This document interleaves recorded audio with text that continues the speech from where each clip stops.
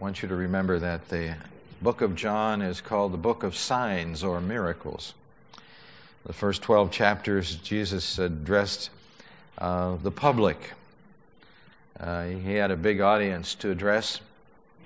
But from chapter 13 all the way through 17, we're right on the precipice of the hour of crucifixion, in which the last and greatest sign will be given to them, and that is the sign of the death, the burial, and the resurrection of Christ.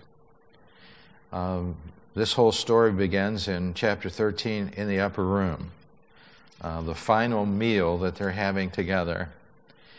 And if your Bible is anything like mine and you have red letters in yours, I'm looking at mine now, it's all red. Jesus is speaking to his 11 disciples. Judas has left to make his deal with the devil.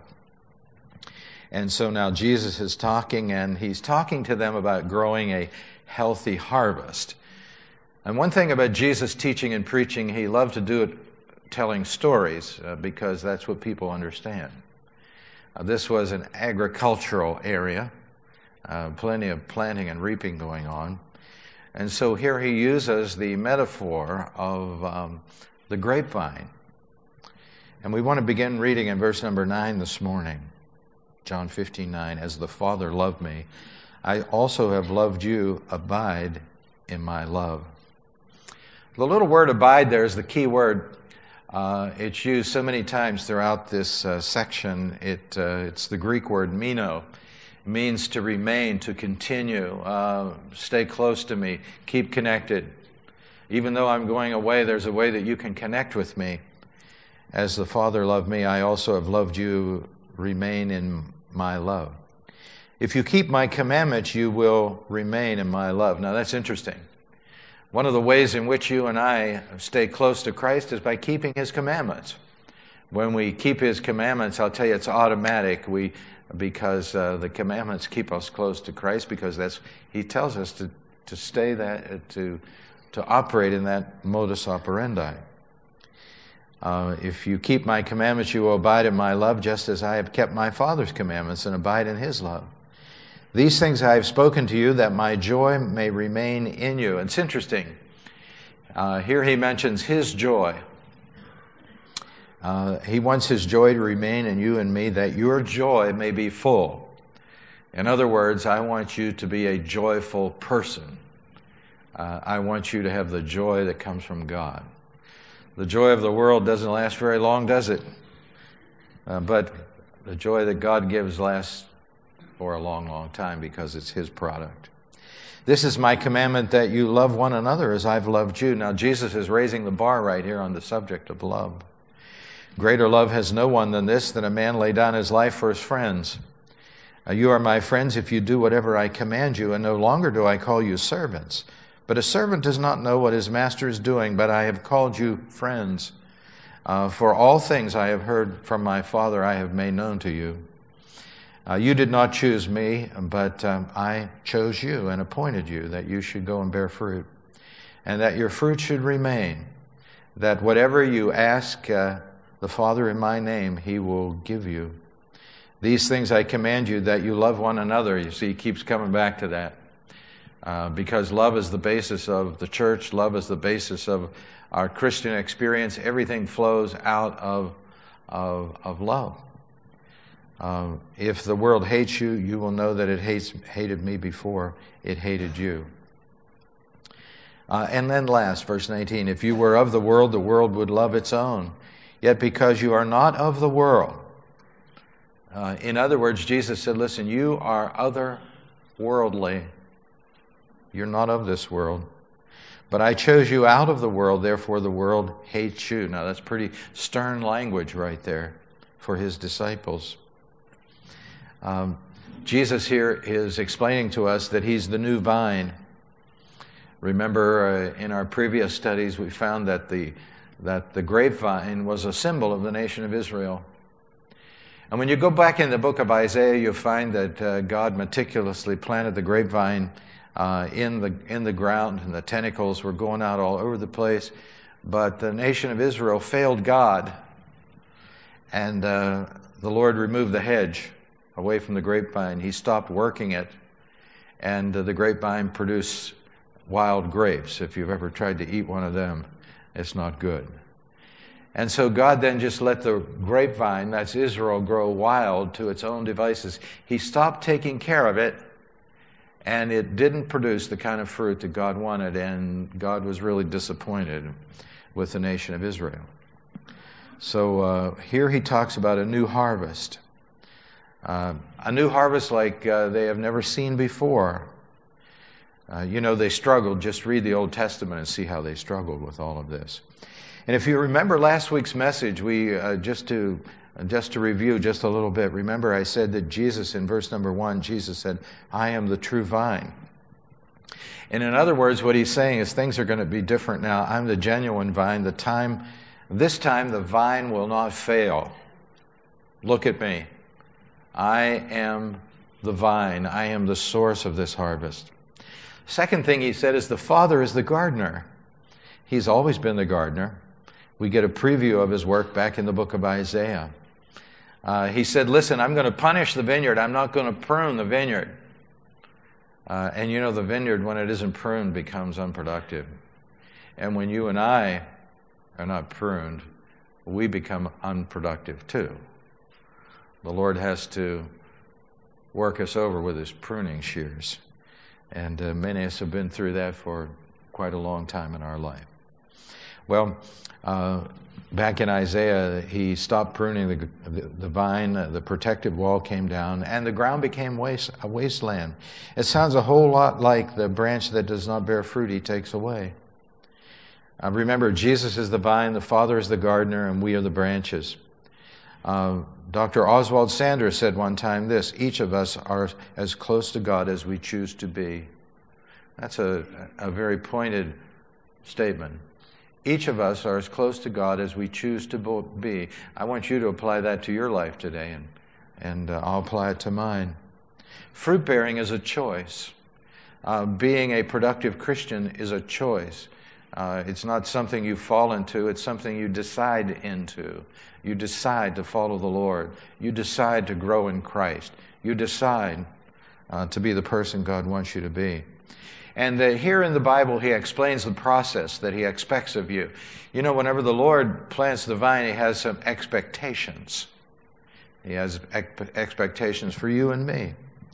Look at verse number 2. Every branch in me that does not bear fruit, he takes away.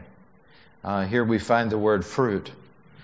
When we are first born of the Spirit, we are born out of the vine. We pop out of the side of the vine. There we are. Life dawns on us, and not after a long period of time, people begin to see some different fruit in our life that they like.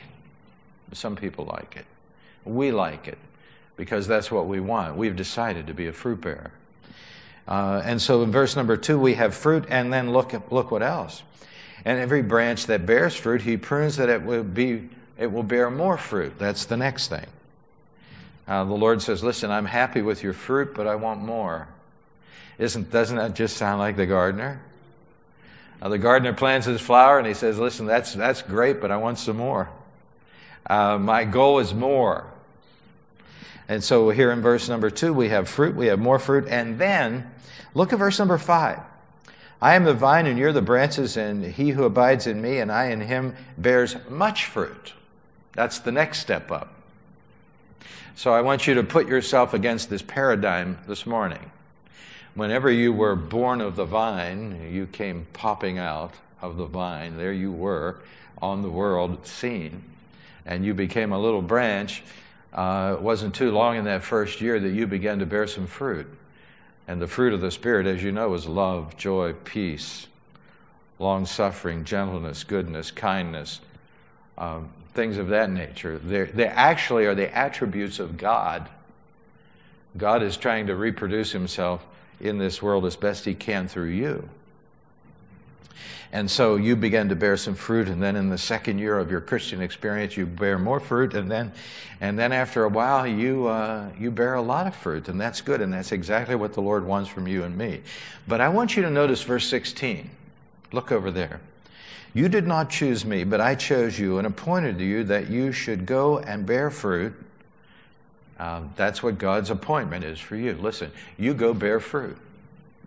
And that your fruit should remain. Now that's interesting. That's the final mark right there. That's the final goal that God has for you. That your fruit should remain. That means that you become a lasting fruit bearer. You keep on bearing much fruit, continually producing till the day of your death.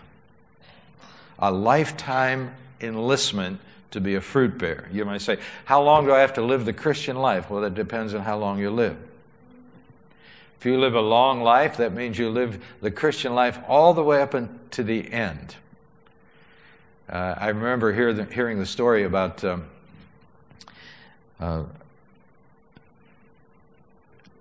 founder of Word of Life Bible Institute, Jack Wyrtzen.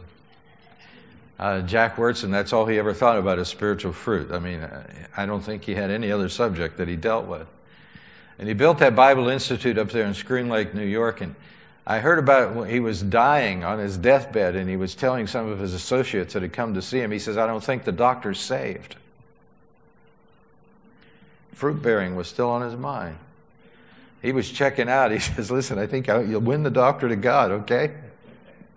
Well, that's what I think this verse means. I've studied this out. Fruit that remains all the way unto the end. A lifetime enlistment. That's what you're in for when you become a Christian. How many people here remember when you enlisted into the armed forces of our country? Would you raise your hand if you remember that? Okay, quite a few. Kind of impactful, right? I was 17 years of age. I wanted to get away from home, and my dad was more eager than I to get rid of me. So I brought that form home, and he had to sign it. He had to give me permission to join the Air Force. I was 17. He grabbed that form out of my hand and put his name on it before I changed my mind. And I remember I took it downtown Pittsburgh, and we met there in a building downtown, and we had all these guys packed in the room, and he said, okay, now let's stand. And I felt kind of strange. And they said, now raise your right hand. I felt stranger. And we repeated, I forget what we repeated, but it really meant you're in it for 4 years. That's what it meant. I enlisted for 4 years. They took us out to the old Allegheny Airport out here, put us on an old C-47 that was like a flying piece of junk. And we made our way all the way to San Antonio, Texas. And in the evening, that night, we landed somehow in San Antonio, Texas. One of the guys from New York said, listen, he was looking out the plane, he said, I've never seen a cow before. They'd never seen a cow. So they got us out of that airplane, and they opened the door, and all this hot air hit us in the face. And I thought, what have I done? What have I done? Well, you know, I fulfilled my commitment, 4 years. But when you get to the end of your term, there's a name they call you, and it's called a short timer. And they let you kind of like cut corners. You don't have to do too much. You know, you don't have to be so perfect in all the things you did. A short timer. Well, I'm here today to tell you that as a Christian, you never get to experience that. God doesn't want any of us to be short timers. We're all in it for life, all in it for the long haul, and I want to be just like Jack Wyrtzen. I think the doctor needs Christ as his Savior. Well, a good crop of fruit doesn't come overnight. Some of us are learning so much now it surprises us. And Jesus expressed this in different ways in the Bible. And one of the ways that he expresses it is Luke chapter 9, verse 62. Let's read this together. But Jesus told him, anyone who puts a hand to the plow and then looks back is not fit for the kingdom of God. And so he wants you to bear fruit. He wants more fruit. He wants much fruit. And he wants fruit to the end of your life. He wants you to serve Jesus all the way to the end. he's also talking to these disciples here about a new lifestyle. Our relationship to God and other people. What does fruit do? What does that mean? That means we become a person of prayer. Look at verse number 7. If you abide in me, my words abide in you, you will ask what you desire and it shall be done for you. Now, what you have to do is understand Psalm 37:4 in order to get the full impact of that. Let's read this together. Delight yourself also in the Lord, and he shall give you the desires of your heart. Now, whenever we delight ourselves in the Lord, you know what God does to us? He changes the desires of our heart. As we grow up in Christ, we become hopefully more spiritual and hopefully less carnal and less worldly and less into the program of the world and more into the program of God. And so what happens is when we delight ourselves in the Lord, he changes the desires of his heart, and then we claim this verse in verse number 7, which we just read. If you abide in me and my words abide in you, you will ask what you desire, your sanctified desires, if you will, and it shall be done for you. We are a people of prayer. And in verse number 10, we are people of obedience. William Borden, we're going to hear from him at the end of the service with a little video clip. He had this saying, say no to self and yes to Jesus every time. That was the motto of his life. No to yourself, yes to Jesus every time. And we'll get the impact at the end of the service. Another thing he called this new lifestyle was a lifestyle of joy. Verse number 11, let's look at this. These things I have spoken to you, that my joy might remain in you, and that your joy may be full. He talks about his joy and our joy. You know, I think oftentimes when people think of God, they think of this big, mean ogre up there in heaven just growling at everybody, you know. And I think sometimes he really does growl at everybody. But there's also, there are so many attributes and facets to the character of God. And one of which is joy. And I don't think that's depicted too often because we think that might be a little trivial or superficial. But here Jesus said, listen, I have joy.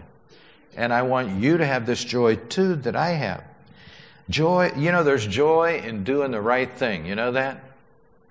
And when a person comes to Christ, God gives them the power to do the right thing. A gloomy Christian is a contradiction in terms. It's an oxymoron. A gloomy Christian. A joyful Christian is the correct term. We are sinners, and that makes us glum, doesn't it? But we're saved, and that makes us glad. And so there might have been a period of time before we came to Christ that we were really down on the ground, and that's a good thing. And then when God picked us up, that's a better thing. And so it makes us glad. Your joy, he refers to. Again, let me take you back to my Air Force days. Whenever I landed in Texas, and started attending a church just like this church where the pastor opened the Bible and taught us from the Scriptures and encouraged us to read the Bible. I began to grow in the Lord, and one of the things I wanted to do was be a witness for Christ. Witnessing, that was my thing. And so me and my buddy, we were out on the Air Force Base, Perrin Air Force Base, which is between Denison and Sherman, Texas, north of Dallas. We were walking, and there was a group of people over there, and we went in there just like a lion, a lamb to the slaughter. And so we started telling them about Jesus. Hey, why don't you come to church with us? And we were giving them all this routine, and they were just kind of listening pretty nice to us. And I didn't feel like we were getting very far with them.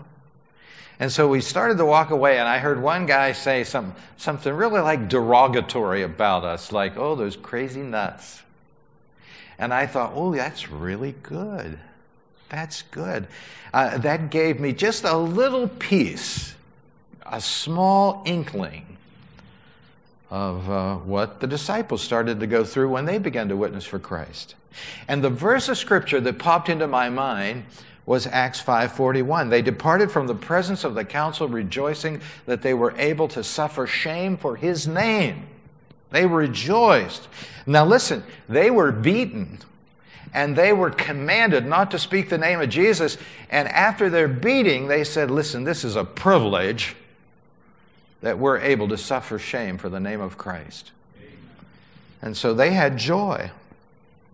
And so this joy of which I speak this morning is not connected with circumstances. That's happiness, not joy.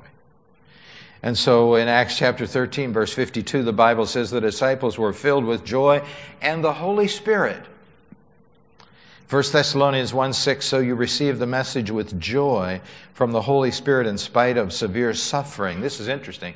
These people were suffering severely, but they were filled with joy. You know, one of the things that we always hear from people who return from the mission field, those people have nothing, but they have the joy of God.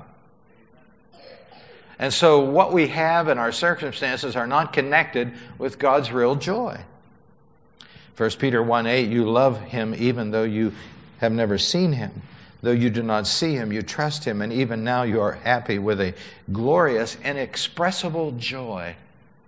Now, I have to be totally, completely honest with you this morning that sometimes I get in this condition, inexpressible joy. I'm saying to myself, man, this is really good. It's the joy of the Lord. John 17:13, and now I'm coming to you, Jesus is praying, and He says, I've told them many things while I was with them, so they would be filled with my joy. And so God wants you to be a joyful Christian, and it's part of the fruit of the Spirit, and it's not something that you conjure up and hang out with somebody who has a pleasing personality, who tries to lift you up. It's something that comes from in your heart. It's the fruit of the Spirit, being a joyful Christian. Jesus does not call Christians to a dull existence of being hated by the world, obeying commandments, and waiting to go to heaven. Instead, He offers us fullness of joy.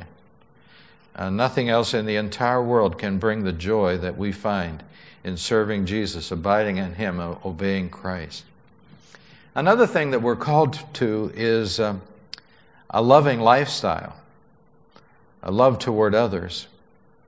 And you remember, if you were here a few weeks ago, I talked to you about John 13:34.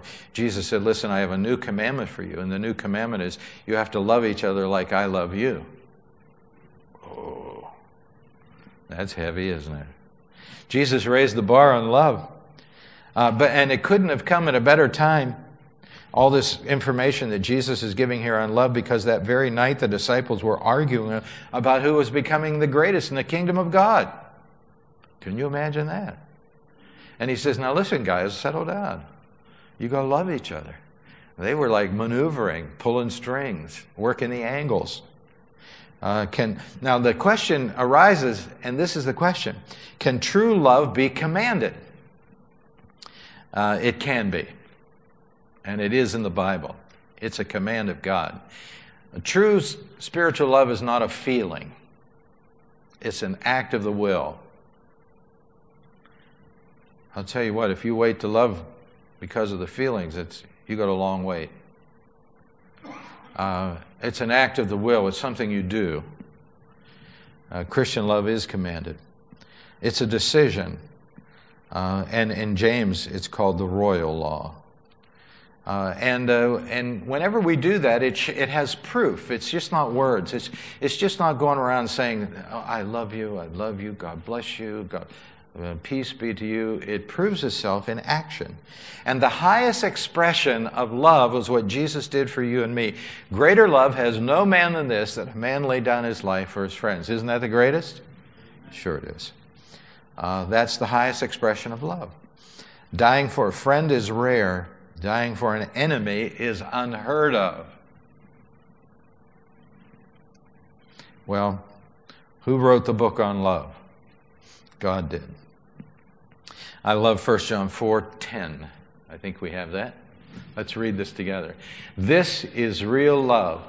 Not that we love God, but that He loved us and sent His Son as a sacrifice to take away our sins. He says, listen, don't pat yourself on the back because you think you have love. Real love is God loving you. And God giving himself for you. That's the definition of real love.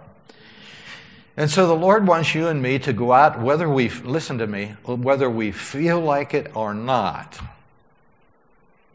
Isn't that too true of a good marriage? Somebody says, boy, I really love this person. I can't wait to get married. And then after 2 weeks, they say, you know what? I don't even like this person. How did this happen? You know, true love is loving out of a decision. It's a commitment, right? And so here Jesus said, listen, I want you to love your Christian brothers in the church, and I want you to act sacrificially to them. We don't have to feel like doing that. We just need to do it. Helping, encouraging self-denials. And then he says one other thing here. Look down to verse number 14. You are my friends if you do whatever I command you. This new community creates new friendships, intimacy, friends. You know, people have many acquaintances but few friends. You know that? Jesus said, listen, I don't want to call you a servant anymore. Now listen, remember that was a term of high esteem. Because when you study the Bible, the greatest servants of the greatest Christians, the greatest followers of God, first of all said, listen, I just want to be known as a servant of God. That's what I want to be known by. But he says, listen, I have a new designation I want to lay on you. I want you now to be my friend. And what that means is I'm going to have a new intimacy for you. I'm going to tell you what's going on. And then we have the relationship to the world. Now, we've talked most of all this morning about the good news. And boy, who wouldn't want to be able to pray and get our prayers answered? To be able to have new friends, to be able to have joy, to be able to experience love and give it. And that's all good, right? And we're all going, yeah, right. And then he says, now this is the bad news. You're going to be hated when you go into the world. Look at verse 18. If the world hates you, you will know that it hated me before it hated you.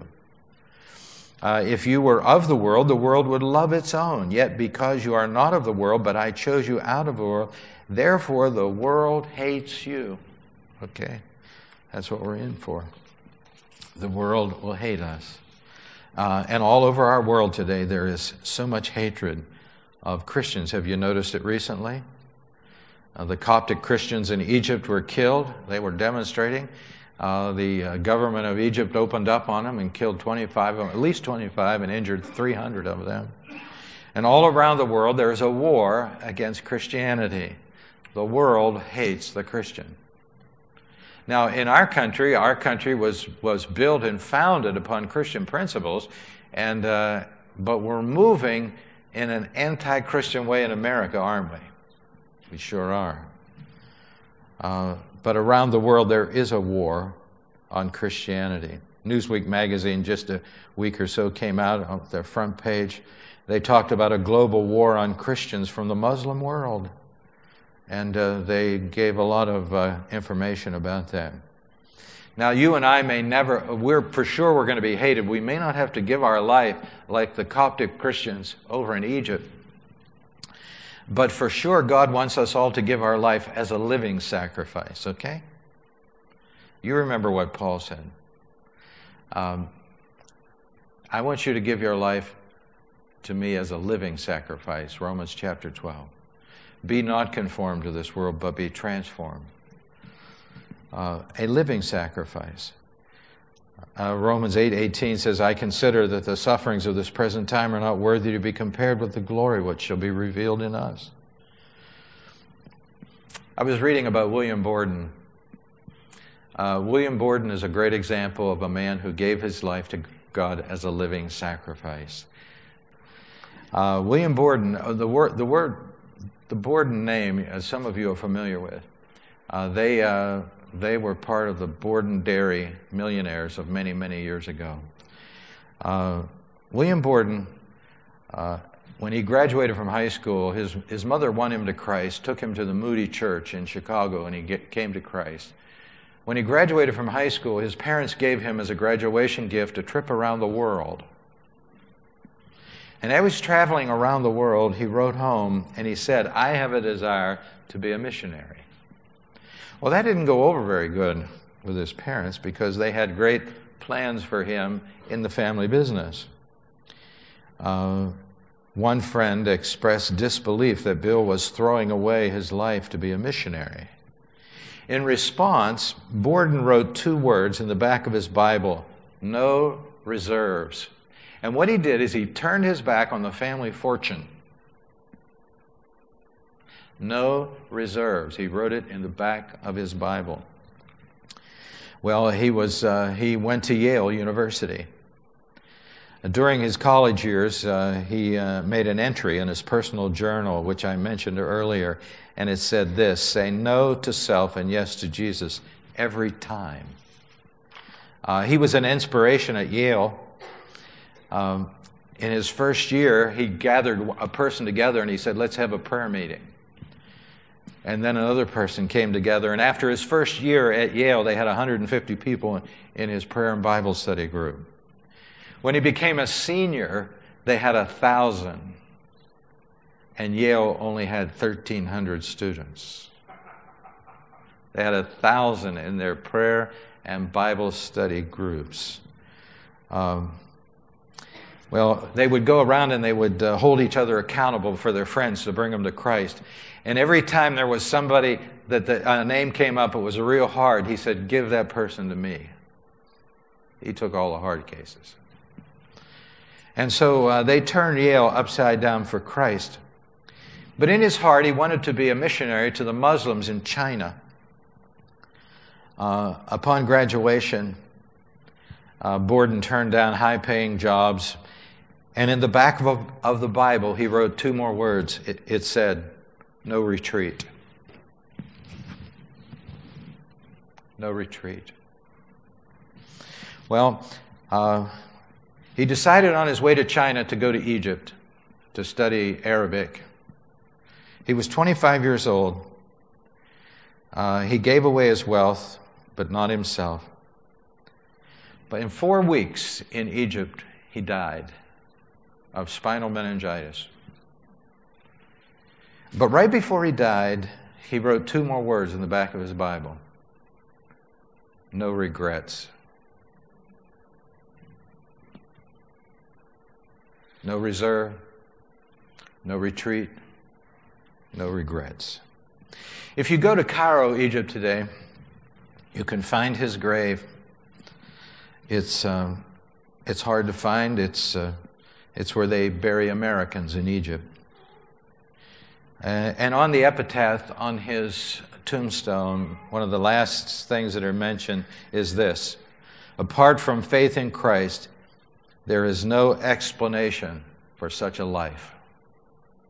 Apart from faith in Christ, there is no explanation.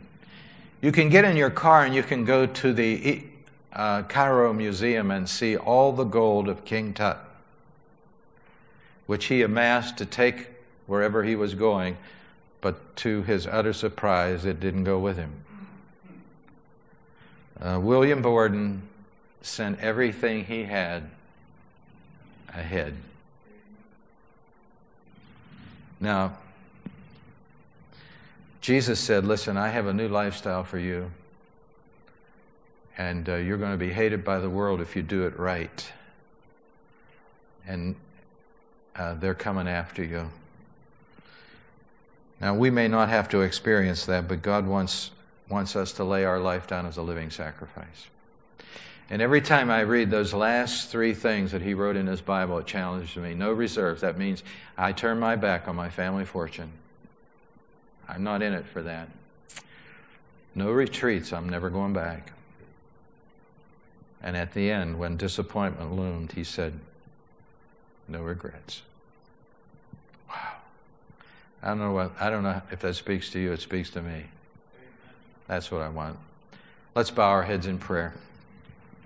With our heads bowed and our eyes closed this morning, I'd like to ask you where you are today. How's the fruit in your life? You know, I think it's easy to ride along, ride the wave of the church, just do the same thing you did last year. Listen, I appeal to you, break that habit, please. Christ wants more, He expects more than that from you. He gave His life upon the cross so that you could have eternal life, and then He says, listen, I want you now to give me your life. Put your hand on the plow and don't turn back. I not only want some little fruit from you, I want a lot of fruit from you, and I want it the rest of your life, all the way up until the day you die. That's a small price that you could give because of the gift that He's given to you on the cross. And so I appeal to you today. Let God shake up your world. Let the inspiration of William Borden touch your heart. Dear Lord, we thank you so much for the messages that are here in the book of John. Fruit, more fruit, much fruit, fruit that remains all the way to the end. We pray that you'll help us to apply this truth to our life today. In Jesus' name we pray. Amen.